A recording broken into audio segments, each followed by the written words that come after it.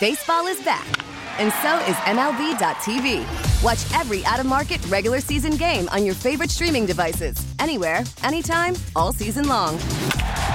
Follow the action live or on demand. Track 4 games at once with multi-view mode and catch up with in-game highlights. Plus, original programs, minor league broadcasts, and local pre- and post-game shows. Go to MLB.tv to start your free trial today.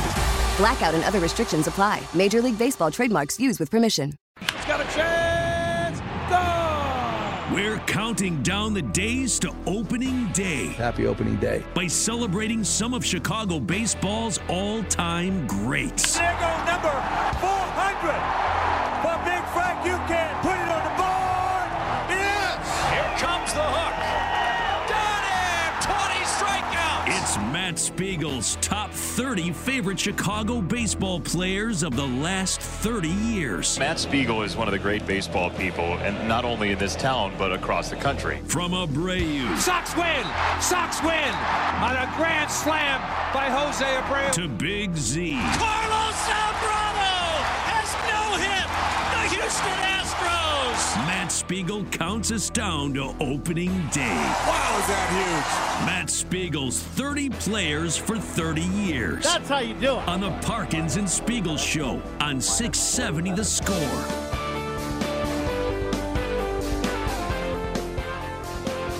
Every day, 4:45, Spiegs counting it down. Realized he had been in town for 30 summers. This is going to be number 31 coming up. 30 shows until opening day. Alfonso Soriano. Number 29, Ray Durham. 28, Carlos Lee. 27, Ryne Sandberg. 26, Maglio Ordonez. 25, Kyle Schwarber. 24, Big Z, Carlos Zambrano. Number 23, Black Jack McDowell. Number 22, Ryan Dempster. By the way, Jack McDowell is scheduled to be on the show tomorrow at 2:30. Number 21, Tim Anderson. Number 20, Alexei Ramirez. Number 19, Jermaine Dye. Number 18, Aramis Ramirez. an all-timer. Best trade in Cubs history is probably Jake Arrieta and Pedro Strop for Scott Feldman Yes. and Steve Clevenger. Yes. But a close second is the deadline deal in 2003 when the Pirates were cutting payroll and they dealt Kenny Lofton and Aramis Ramirez to the Cubs for infielder Jose Hernandez and a prospect named Bobby Hill. An old-fashioned fleecing by the Cubs. Down the stretch of 03, 15 homers and 39 RBIs for Aramis Ramirez in 63 games that year, and he was terrific in the playoffs. A homer against the Braves in the first-round series win. Then he tore up the Marlins on the way to what surely seemed like it was going to be a World Series, Danny, in 2003. I remember. Game 4 of the NLCS that season. A massively memorable moment for Aramis Ramirez. No score. Cubs have a great chance. Bases loaded, one down. And the 2-2. Swinging a high fly ball, deep left field. Back goes Conine. Conine near the wall, looking up. That ball is a grand slam. It's a grand slam for Aramis Ramirez. Cubs lead 4-0. Right down the left field line. Towering home run. Cubs lead 4-0 in the first. That's the third home run of the postseason for Ramirez. He's doubled his RBI output. This is not the same Dontrelle Willis. We told you early that his stuff is short. Cubs lead 4-0 first inning. Man, that's good. 3 homers, 7 ribbies in that series for Aramis Ramirez. In the 5 seasons between 04 and 08, because you remember what happened, Danny, they went to the World Series. Remember Moises Alou made that catch of the pop-up along foul territory? Yeah, exactly. I remember. That was a great time. Yeah. 5 seasons between 04 and 08. Aramis never hit less than 27 homers, never drove in fewer than 92 runs, never had an OPS over 900 4 times. One season it was at 898. He never struck out even 100 times. He was usually in the 60s and never had less than 500 plate appearances. Amazing run. 4 times he placed in MVP voting, twice in the top 10. A dependable slugger. He struggled with looking lazy. He looked apathetic. Fans got frustrated. Bob Brenly got frustrated, said some controversial stuff about him. Mark DeRosa was on The Score last year, I think at some point, talked about how some players hurt themselves by how easy things come to them. A lot of my tough conversations with guys or comments that would kind of maybe be approached as a little, kind of upset somebody, I did in the shower. Because at no point do I think that two men are going to go after it right there when they're stark naked with soap all over them. So I always felt like it was the perfect time to have a great conversation. I used to do it because I have a belief that Aramis Ramirez is one of the best players I ever played with. And I fell victim to it too. I mean, Alan Trammell called me out my first year in 2007 for taking plays off. I can remember it. So I remember with Aramis, I had such respect for how great a player he was and the ability to drive in runs, and that when he occasionally would dog it, I knew what the fans, you could see the reaction of all the Wrigley faithful, and I would go to him. I'm like, man, these people pay to come see you. They're not coming to see me or Terrio or Mike Fontenot or Reed Johnson or whoever. They come to see you, and you're better than that. I know you're better than that. I played against you since we were in Lynchburg. And he always took it like, yeah, it was bad luck. It was never met because Rammer knew I cared about him and knew what got him going and knew what made him tick. It's great stuff, man. You hit on it. I feel like what I loved about him, I won't speak for all Cubs fans, he's one of, if not the most consistent Cubs ever. Showed up every year.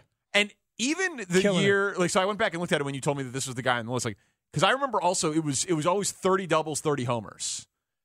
And you could pencil him in for it. Mm-hmm. Even 2005, when he only played 123 games, 30 doubles, 31 homers. Crazy. So he was having arguably his best offensive season in that 5-year stretch of 2003 when they acquired him through 2008 that you were highlighting. Mm-hmm. In the fewest games, and he still got to the numbers that everyone was penciling him in for, and he missed 25% of the season. So, yeah, sometimes he, walked into second base on a roped double, and you were like, man, run, respect 90, whatever the case may be. Or he'd hit one off the wall, and it'd be a little embarrassing because he would be jogging and thinking it was a home run or something like that. But, man, he always gave you his numbers. His career slash line in high-leverage situations, Danny, 301, 360, 521. That's an OPS in high-leverage situations in the clutch of 881. Damn. June 29th, 2007. Wrigley Field is packed.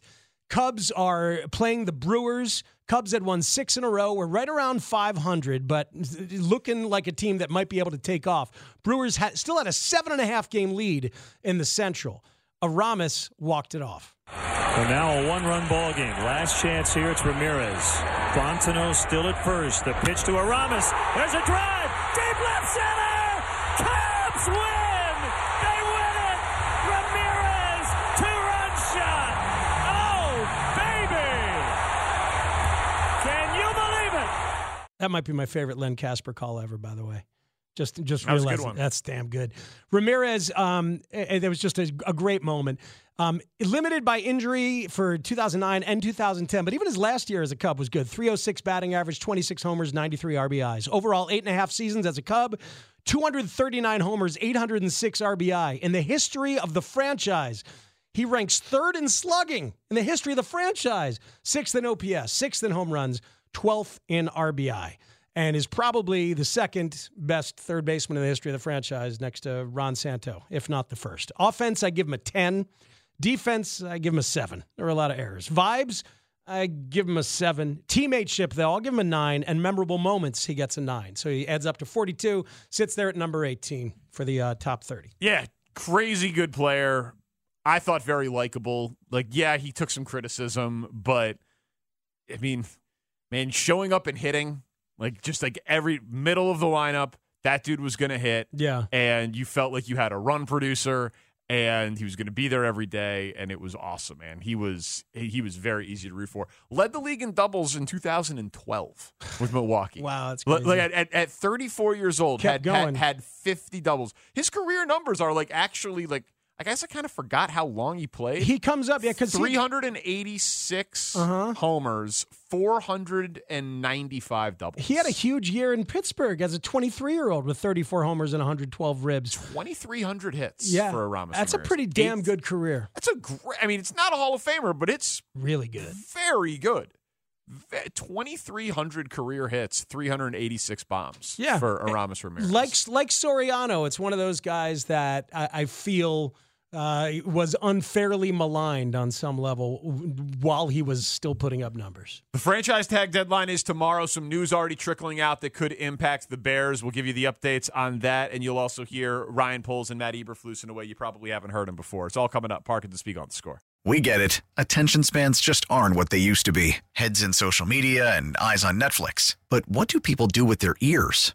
Well, for one, they're listening to audio. Americans spend 4.4 hours with audio every day. Oh, and you want the proof? Well, you just sat through this ad that's now approaching 30 seconds. What could you say to a potential customer in 30 seconds? Let Odyssey put together a media plan tailor-made for your unique marketing needs. Advertise with Odyssey. Visit ads.odyssey.com.